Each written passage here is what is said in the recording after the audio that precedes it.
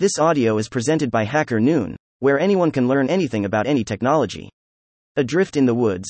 Examining the Current State of Crypto Markets. By Ulrich Luca. Global markets continue to face headwinds as developed economies grapple with persistent inflation, remaining above the desired 2% level. Notably, Germany, the economic powerhouse of Europe, has entered into a recession. The country's economy contracted by 0.3% between January and March, following a 0.5% decline in the previous 3 months of last year. This downturn has raised concerns about the overall economic outlook in Europe. Meanwhile, in the United States, analyst expectations of a 25 basis points interest rate hike by the Federal Reserve in June have surged to 67% amidst the ongoing impasse over the debt ceiling. Fortunately, there is some progress on the horizon. A bipartisan deal to suspend the U.S. debt limit until after the 2024 presidential elections is set for a House vote this week. While the standoff continues, credit rating agencies such as Fitch, Moody's, and S&P have placed the U.S. AAA credit rating on rating watch negative. Time is now of the essence as the U.S. Treasury's resources approach depletion. Ethereum stakers on the rise. It has been almost 2 months since the implementation of Ethereum's Shanghai upgrade, which allowed users who had staked ETH on the Beacon chain to withdraw their funds. Following the upgrade, there was a noticeable increase in demand for unstaking, with over 20,000 validators requesting full withdrawals within the first 2 weeks. However, there has been a significant shift in the trend since early May, with a new wave of deposits and validators waiting to be activated.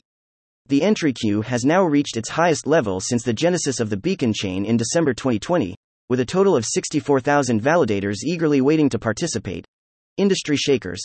Nvidia's valuation briefly crosses $1 trillion. Nvidia briefly reached a market capitalization of $1 trillion but later pulled back below.